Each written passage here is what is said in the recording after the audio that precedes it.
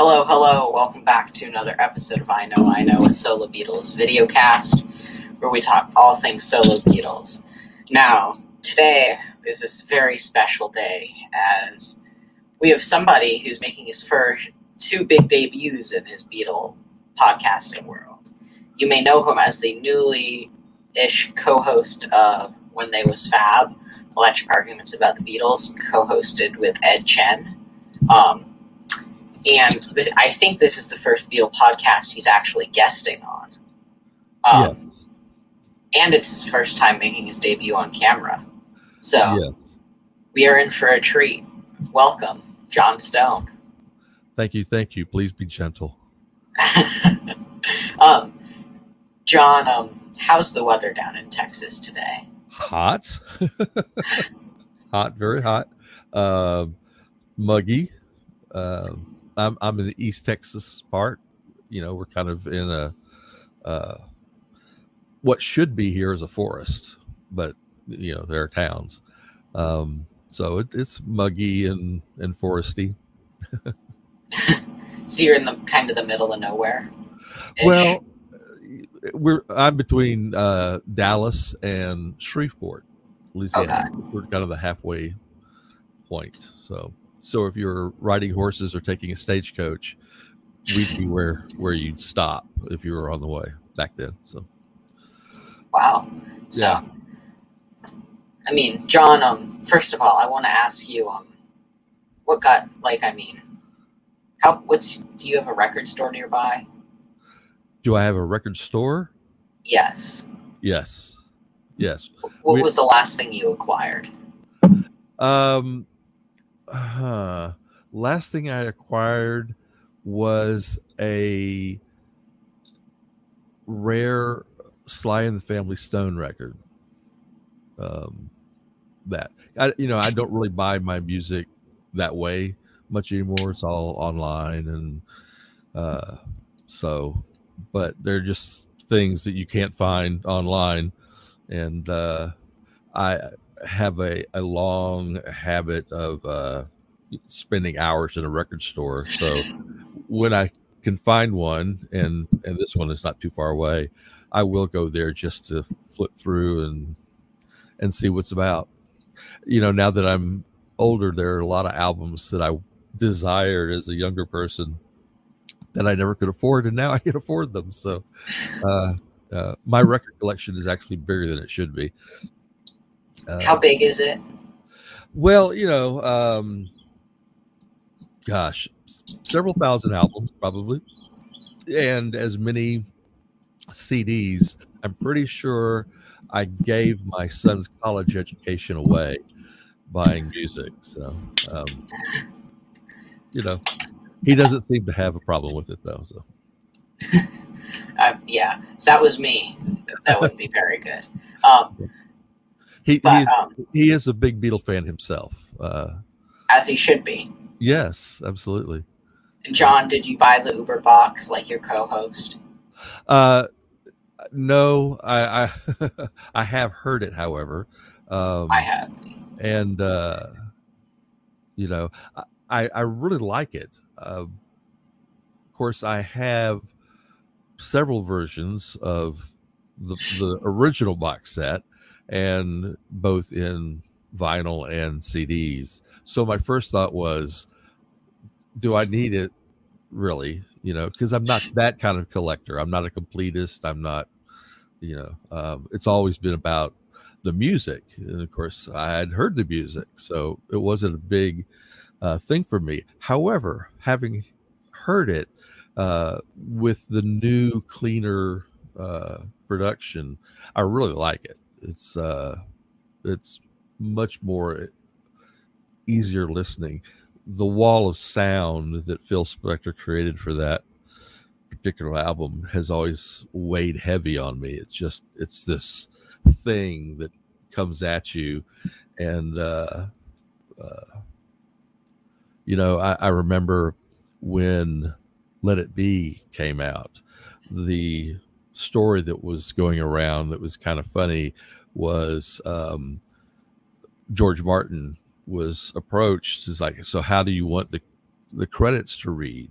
since the question about who produced the record was about. And he said, well, I think it should read produced by George Martin, overproduced by Phil Spector. Yeah.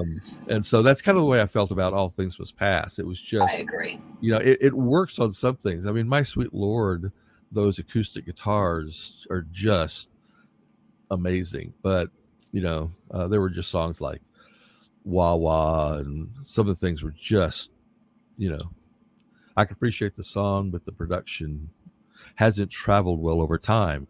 But the new album, really takes care of a lot of that. Run of the Mill is just sublime for me. That's a great, with all the stuff taken off. And that song will come up again in our discussion. Yeah. Yeah, because there's a song on George Harrison album that is very much like Run of the Mill. Yeah. So, I don't think we have any breaking news. McCartney won 3-2-1. I don't ever want to. McCartney 3 Imagined, not 3-2-1. Right. He uses numbers too much in the titles. What made number 1 on some chart? Did you see that? Did it? Well, yeah. It's a good piece of work. I had a friend who wrote me a very long email about why he didn't like it, and he just kind of went to town, and McCartney had really let him down over the years. And so I was like, oh my gosh. So I went back and listened to it with a critical ear, and I'm thinking, wow, way too tough on him, because there's a lot of really nice things on it. And the reimagined things are just, it's been a treat. Yeah. I still haven't listened to it. I'm not going to lie. I didn't buy 7,000 different color variations like I think your co-host did. Well, again, and he and I have this conversation somewhat frequently, because it's almost as if McCartney is toying with those people. It's like, okay, so now I'm going to put it out in this color, and I'm going to change the symbol on the left-hand corner of, so that, I got to get that one. I got to get that one. So why would you want to have 35 copies of that? I don't know. It's, I never have really been a Beatle collector. I mean, of course I have, all the albums, but they're, I don't see getting things to buy so that you might sell them later on, Exactly. so that you put it in a corner and it stays unwrapped, and so that at some point you can pull it out and go, oh, look at this, but if you sell millions of copies of something, it isn't rare. Right. So if you really go, unless there's just something unique about a particular album, I mean, Abbey Road, how many millions of copies did it sell? It's just, they're out there. Yeah, I mean, in Vermont, where there's no record stores, not very much, but so, right. But I mean, where most people live in civilization, there's an Abbey Road in every grandparent's attic. Yeah, exactly. And I did go to the point where, of course, I bought all the albums as they came out as a kid, or acquired them anyway. The originals were my sister's, but I did go through and buy all the British copies when they came out, because there's a palpable difference between the two. So I bought them, and over the years listened to them. So now that the British versions are now kind of ingrained, so I do hear them as that. But I still sometimes find that if I hear a song, I might think that the next song is going to be the one that was on Beatles 6. You know, that Yeah. there wasn't a British equivalent of that. But you know, when you grow up and you listen to these things over and over and over, and I did. I mean, I think I got to a point where my parents are like, maybe we should see someone about John. Yeah.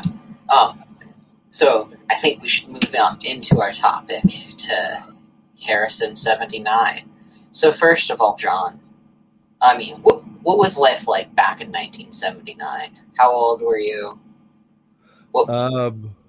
I was 25, I guess. And you know, when we first discussed what we might talk about,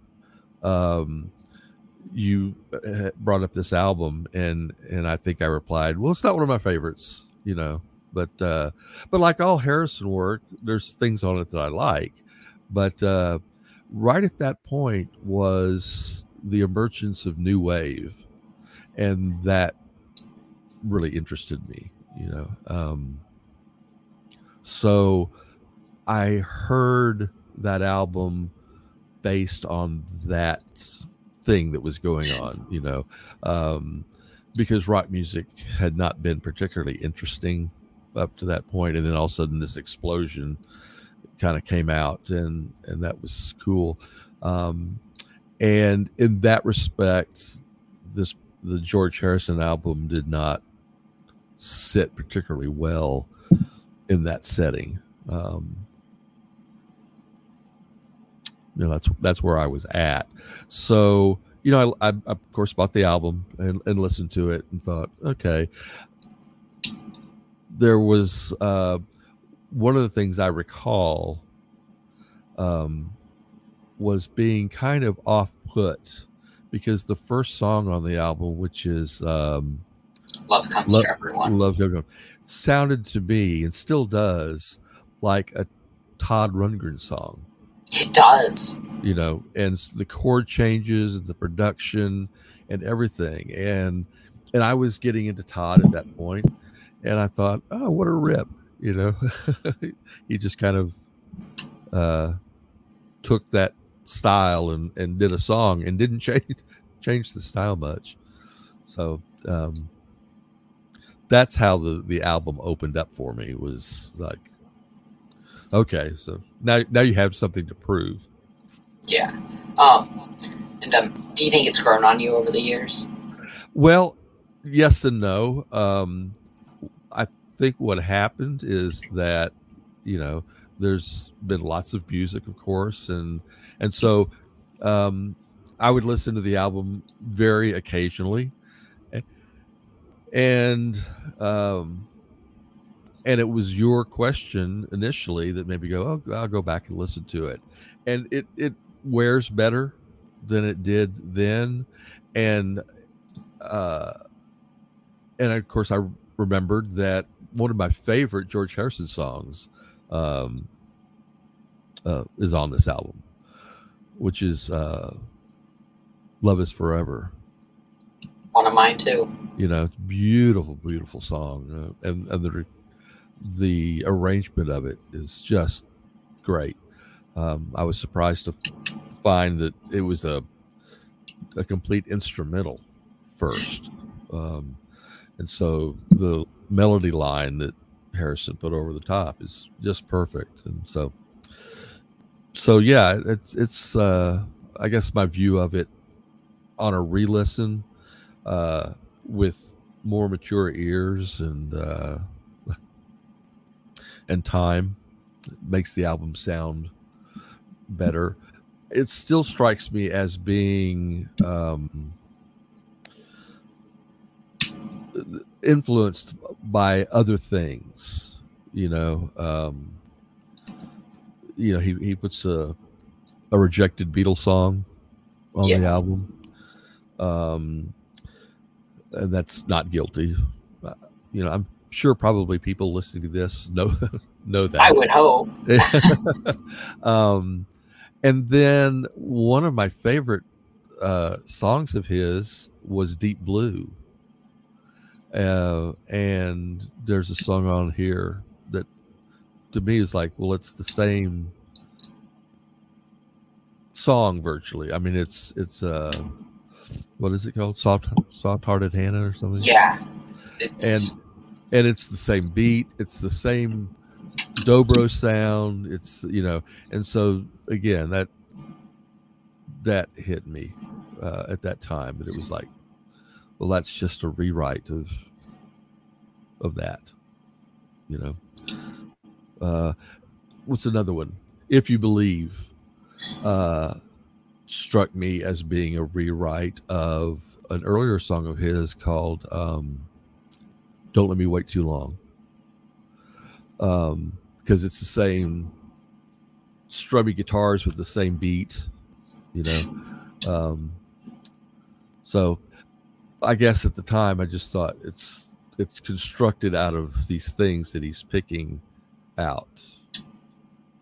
Yeah, I can see your points, but I respectfully disagree.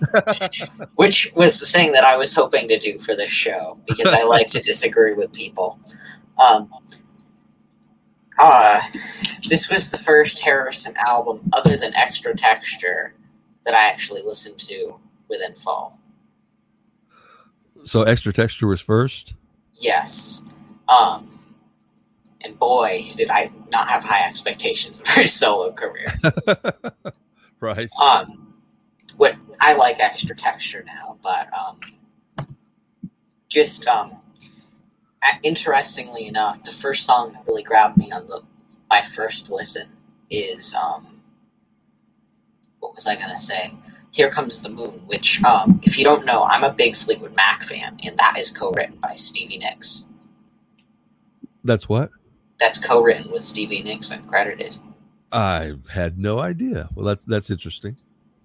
That's just as an aside, I'll step in here and say that the band I was in the early 80s toured briefly with Christine McVie.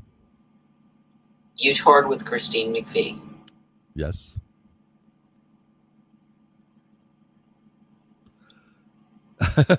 Yes. We Christine, opened for her. She was doing a solo album at the time. The self-titled one? Yes. And so we were the opening act in this little part of Texas. If you have any idea how to contact her, let me know after we're done recording, because I really want to interview her. Really? Well, I haven't really kept up with her. It wasn't like we were, anything other than while we're opening for her, and we met. Being an aspiring band, Center Flowers, and so she came over, and our dressing rooms were separated. She came over and thanked us and said hello, and she was very nice. Yeah, but I didn't get her telephone number. Yeah, probably doesn't exist anymore. Right. Yeah, I love. That was the first song that really just hopped out at me as being the best on the album. It's not the best for me anymore. Faster was an instant standout. Catchy. I don't know how Blow Away wasn't a #1 hit. I really don't. Yeah, I think that, that was the beginning of the video age, and there was just other things going on, I think, that were demanding attention. It's a great song. It's a interesting arrangement, but I mean, McCartney had a top 10 hit with Goodnight Tonight. Right. This is true. Although I think Goodnight Tonight actually played into the style of the day. Fair enough. But I will say the music video for Blow Away is creepy. duck scares the heck out of me every time I look at it. That's funny. It looks like it should belong in like a really, like, you know, an old lady bathtub. That's what it looks like. Right. Yeah, I can see that. Yeah. And as I said, it's a really good song and stands out in that it's weird. It's like it doesn't sound like anything else, and you think that's really kind of what should make it stand out, but it didn't stand out because it didn't sound like everything else. You know? Yeah, Love Comes to Everyone should have also been a bigger hit. Everything on this album stands out. I think Dark Sweet Lady is a beautiful song, and that's a top 3 solo Harrison song for me. Right. Same with If You Believe is a great message. Everything is really perfect on this album. This is an impeccable album for me. And if you know, Brainwashed is my #1 Harrison record, followed by All Things Must Pass. But this and Material World are competing for the #3 spot. I can see that. Brainwashed is a completely undervalued work. You know, that's what you and your co-host are talking. Your co-host and I are talking about that tomorrow. Oh yeah. Yes.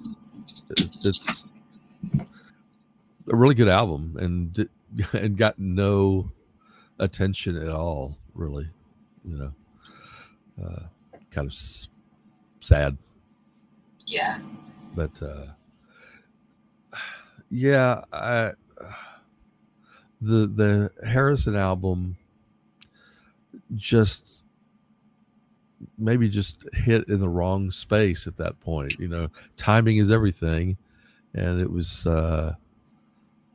wasn't disco, which was still going on at the time, and it wasn't edgy, which is what was happening in Britain. You know, I'm sure the punks thought George Harrison was one of the old farts, and you know, it just didn't get much attention either. You know, it's odd to me to look back that Blow Away, I mean, it was 1978, and I remember the video very well, but MTV was still 3 years away, and right. So you know, I'm not even sure where I would have seen it. You know, what kind of shows it would pop up on. Ethan.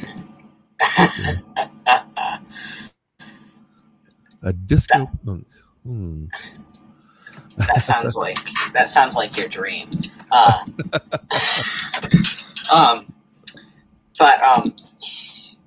There is, and I want to talk about the cover art because out of all, this is my only criticism of the album is the cover art. It looks blurry. Yes. And it's just, I thought it looks like he's like hiding in a green apple or something. I always thought it was like a picture of what would I look like if you saw me when you were on LSD. Yeah. You know?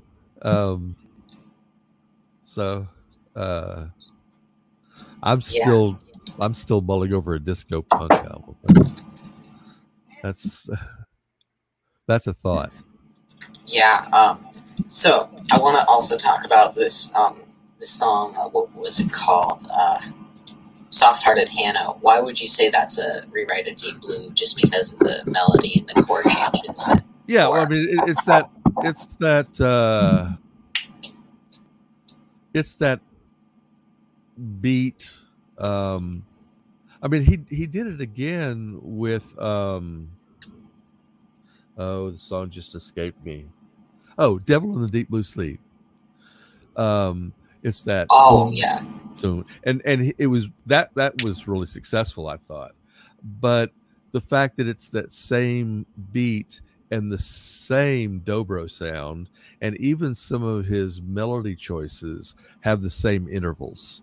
And so it was just enough to make me feel like it was a rewrite. And I also have to remember at the time there was the acknowledgement and criticism that George had a tendency to rip people off, that he, and so, I listened to it with that in my head, and so that he was only this time he was ripping himself off.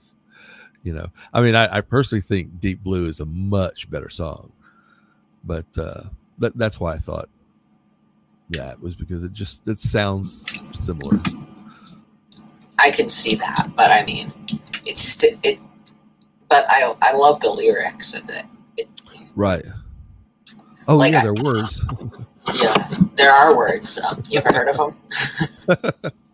Yeah. And they were printed too, I believe. Yeah, we're on the sleeve. Huh. Clever. Like the lyric, this feels like a summer album. Like, if you're dropping, like, I don't listen to the album in winter. That's like winter is a Plastic Ono Band album. That's a winter album. So you're saying you listen to the album seasonally? Mostly. Like, are you 33 1/3 fan? I like parts of it. Oh, okay. I feel like this and 33 1/3 are sister albums. Yes, I would agree with that. Because I even had to really stop and think which album Blow Away was on. I mean, it's like Blow Away and Cracker Box Palace, and I mean, there's a similarity or a definite sound, and so I couldn't remember exactly which one was on which album. It's like the Ringo albums of the last 20 years. One has the Back Off Boogaloo redo. Oh my gosh! They're so bad. Yeah, and the original record was interesting. It's not such an interesting song that you have to do it over and over. Yeah, so let's talk When They Was Fab for a minute, then we'll get back into the album. So plug one of my favorite Beatles podcasts, Poor Favor. Oh, well, that's great. As I said, I don't know this world at all, and so I slipped into it accidentally, but it's been fun, and it's great, because what I am enjoying is seeing new generations of people who appreciate the band, because there's not a whole lot of people in my current life that you can kind of get in deep with the Beatles. You might talk about them, but nobody knows the details or even finds them interesting for the most part. One of my wife's favorite things is, how do you know that? Why do you know that? It's like therapy, recording a Beatles podcast. Yeah. I remember years ago seeing a cartoon where this guy's looking into a bookshop window where all the books are displayed, and the new book that they're pushing is Notes from John Lennon's Refrigerator. Oh God. And you think sometimes, it sometimes seems like it gets close to that, but it as I said, it's been a lot of fun seeing new interests in the band, which goes to prove their longevity, and it didn't all stop in April of 1970. No. Because their work continued to go.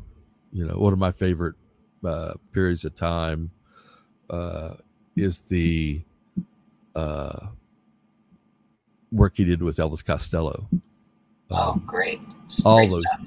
all those songs are just, it's really good work. Except for Mistress and Maid. Ugh. Really, you don't like that one?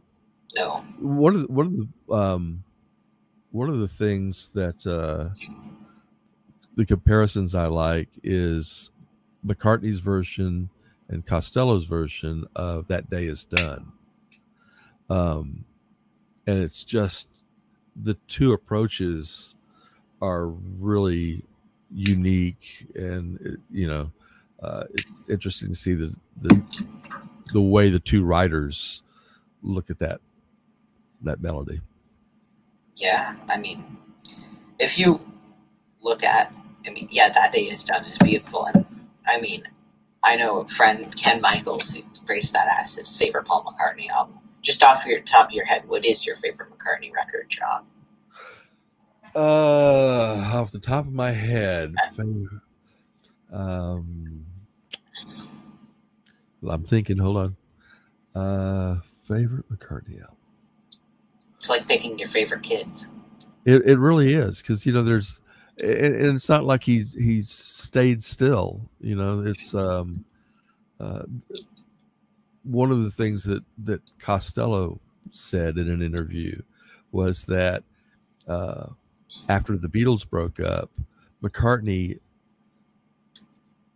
went through the mental exercise of, I'm not doing the Beatles anymore. I'm going to do this other thing. And so that he taught himself to write in a different way. Yeah. And Costello said, if you're not a songwriter, you don't realize how hard that is to change what you are or who you are to do something else, and I think now McCartney's kind of gone back to, well, I can be a Beatle, or I can have that mindset. But the fact that he, was actually trying to make a different sound makes his albums hard to go, well, I like that. Probably my favorite McCartney album would be All the Best.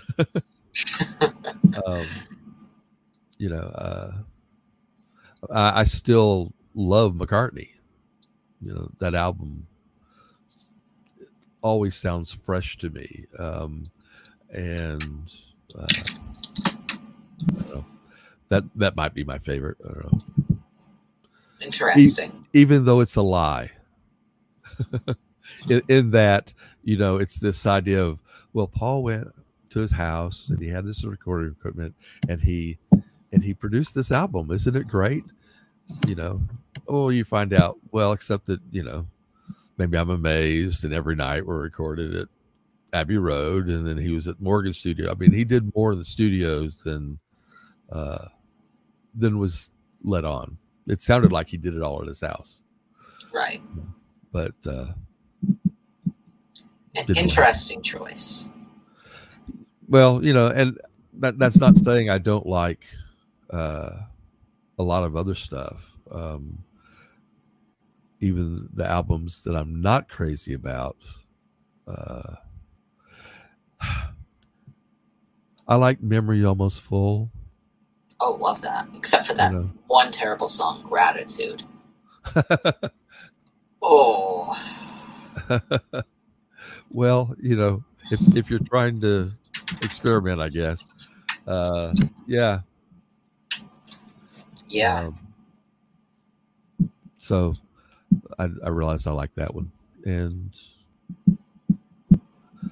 I like some of his outside of the box stuff. I appreciated the Fireman albums. He's fun when he tries to stretch. He really is. So, thumbs up for that. Yeah, mine's Flaming Pie, hands down. I don't know why I didn't think of that one, because that is really, that's a really... Back to the Egg is a very close number 2. There's songs on that one I like, but I'm not crazy about that album. I'm not, yeah. Now this is going to be a perfect segue back to right. are other things. Do you think that the reason you're not a fan of Back to the Egg and this album as a whole would be because of the time frame of life? You know, you were into the new wave stuff. That could be. You know, what is that song? Get It On. Spin It On. Spin It On. Yeah, it was like he was trying to be relevant, and he didn't really need to be, because the songs I like from that album are not au courant. You know, I like Baby's Request, and I like Arrow Through Me, and there are a few more. The Rockestra stuff is kind of cool. And it shows you it made an impact. All these years later, maybe you cuts from it. But on the whole, it didn't do that much for me. I was much more a fan of, Band on the Run, of course. And, Yeah. I got to see McCartney in the 76 tour. You did not. Oh man, let me tell you, that was an experience. It was in Houston, and you saw Joe English in person before he went in his bunker. Yeah, I think saw the whole thing. And the thing was, this was when festival seating was still legal and okay. Yeah. So this was the first time McCartney had toured since the Beatles, 10 years, and the people who wanted to get up front were enthusiastic. And so I happened, because I lived very close to the venue, I get there early. I got in.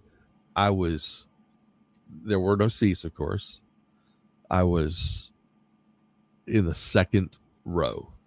I mean, so when the concert began and the mist kind of rolled out, you could feel the cooling, the mist, the whole thing.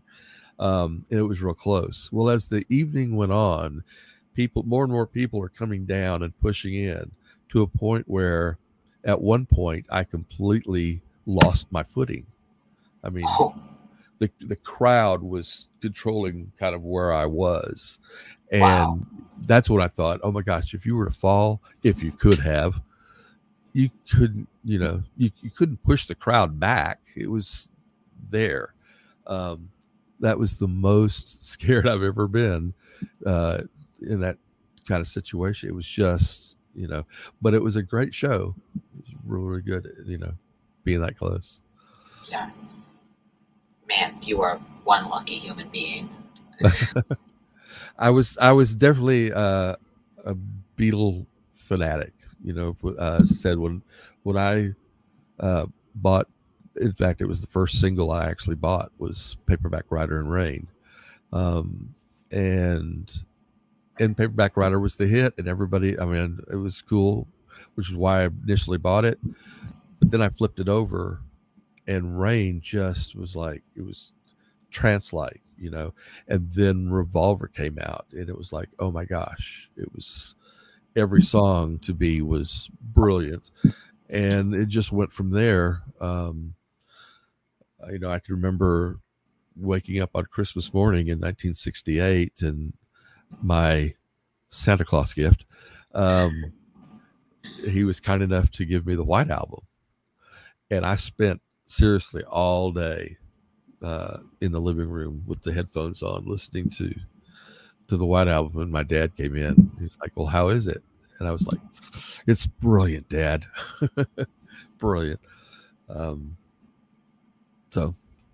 I guess I was 14 at that time. Yeah. Your parents were good to you that Christmas. Yeah. Well, they understood, the next year I got a guitar. And so, they were good people in that regard. They encouraged that aspect, even though, as I said, I probably took it too far, because, I wasn't interested in much else. So, moving on, I want to just talk about the musicians on this album. We have George Harrison, obviously, Neil Larson on the Mini Moog and piano.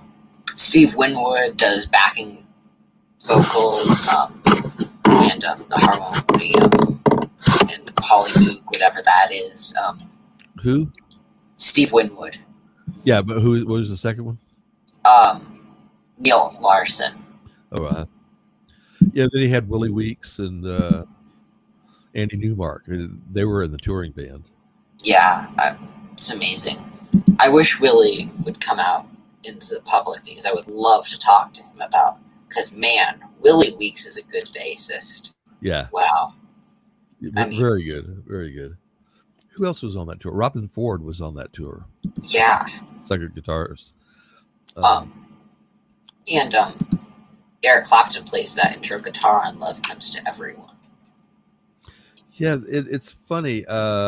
What is it? I think Peter Frampton tells a story that Harrison asked him to drop by, and when he was recording All Things Must Pass, and asked him to play guitar on the song he was working on. And so Frampton came in, and he was going to, he was prepared to play the rhythm. And George is like, no, I'll play the rhythm. I want you to play lead. And so it was What Is Life? Yeah.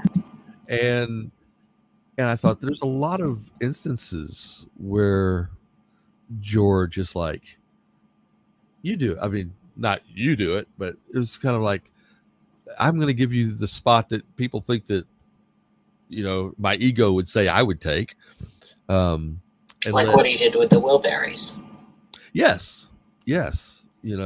Who else could have put that band together with that kind of everybody throw into the pot, and the big egoless band. It's really good. That was a great project. I'm a big Wilburys fan. Oh, me too. First or second album? I like Volume 3. Thank you.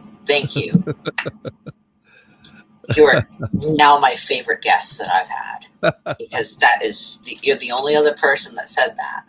And really? I'm really happy because that's my favorite too. Yeah. I am a big Dylan sucker.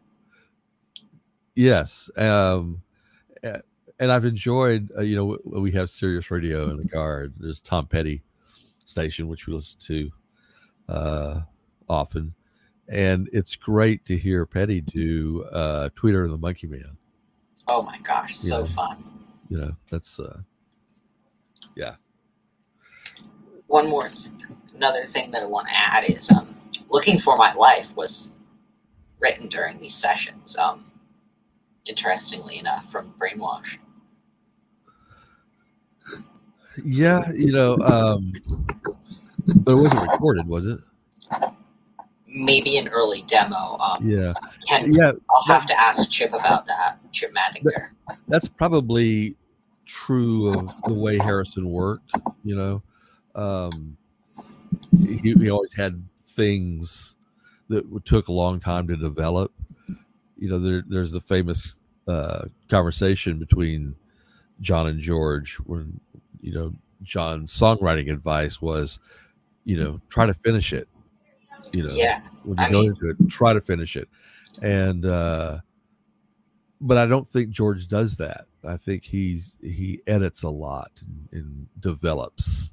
And so it's not surprising that he wrote something, because we're talking about this album, and what he tried to do a version of Circles. Yeah. This album, which eventually came out on Gontropo. And that was 10 years old, probably 15 years old by the time he actually recorded it. Exactly. Yeah. There was a White Album demo, I'm pretty sure, of that too. Right. Yes. A real basic kind of demo, and then Not Guilty, which is from that time. And so when you think that, one of the things that amazes me is that The Art of Dying comes from 1966. I mean, that's a great song, really, really good. And the fact that it was never attempted by the band is just floors me. That had the Beatles attempted that would have been one of the greats, I think, because McCartney playing bass on that would have been great, and it's just raucous enough for John to be enthusiastic, and that's a very, very much missed opportunity. So I agree. He had stuff in his pocket probably all of his life. Yeah, and I mean, if he wouldn't have died, I mean, who knows how much there really is. Right. Well, Danny and Olivia have access to all that. Who knows what's back in the... Yeah. Come on, Danny. Deliver a Uber box to my door, and we'll talk. So, John, I think we've wrapped it up. Well, it's been a pleasure. It's been a lot of fun. So I'm still thinking about disco punk. Oh gosh. Don't give Ethan any ideas. I'm thinking so disco would have that, that constant kick drum beat, real simplistic, and then the punk would just be screaming guitar, distorted out the max. I don't know. It's possible. We may be talking about the White Stripes at this point. Yeah. So, is there anything else you would like to plug? Well, listen up to all the podcasts. I met Kit the other day, and that was great. That was fun. The queen of all Beatles media. Yeah, right. And who knew? What I have in my Beatle collection. I've got tons of books and recordings and a stack of Beatle fans from way back. So, who knew? Speaking of Beatle fan, I was actually mentioned in Beatle fan in the latest issue, and you were too. So congratulations! Wow. Yeah. Yes. That's so. That's progress. Yes. Well, this has been lots of fun. Yeah. So you could find us here, there, and everywhere. You want to email the show, I know podcast@icloud.com. So, as I like to say, don't let me wait too long.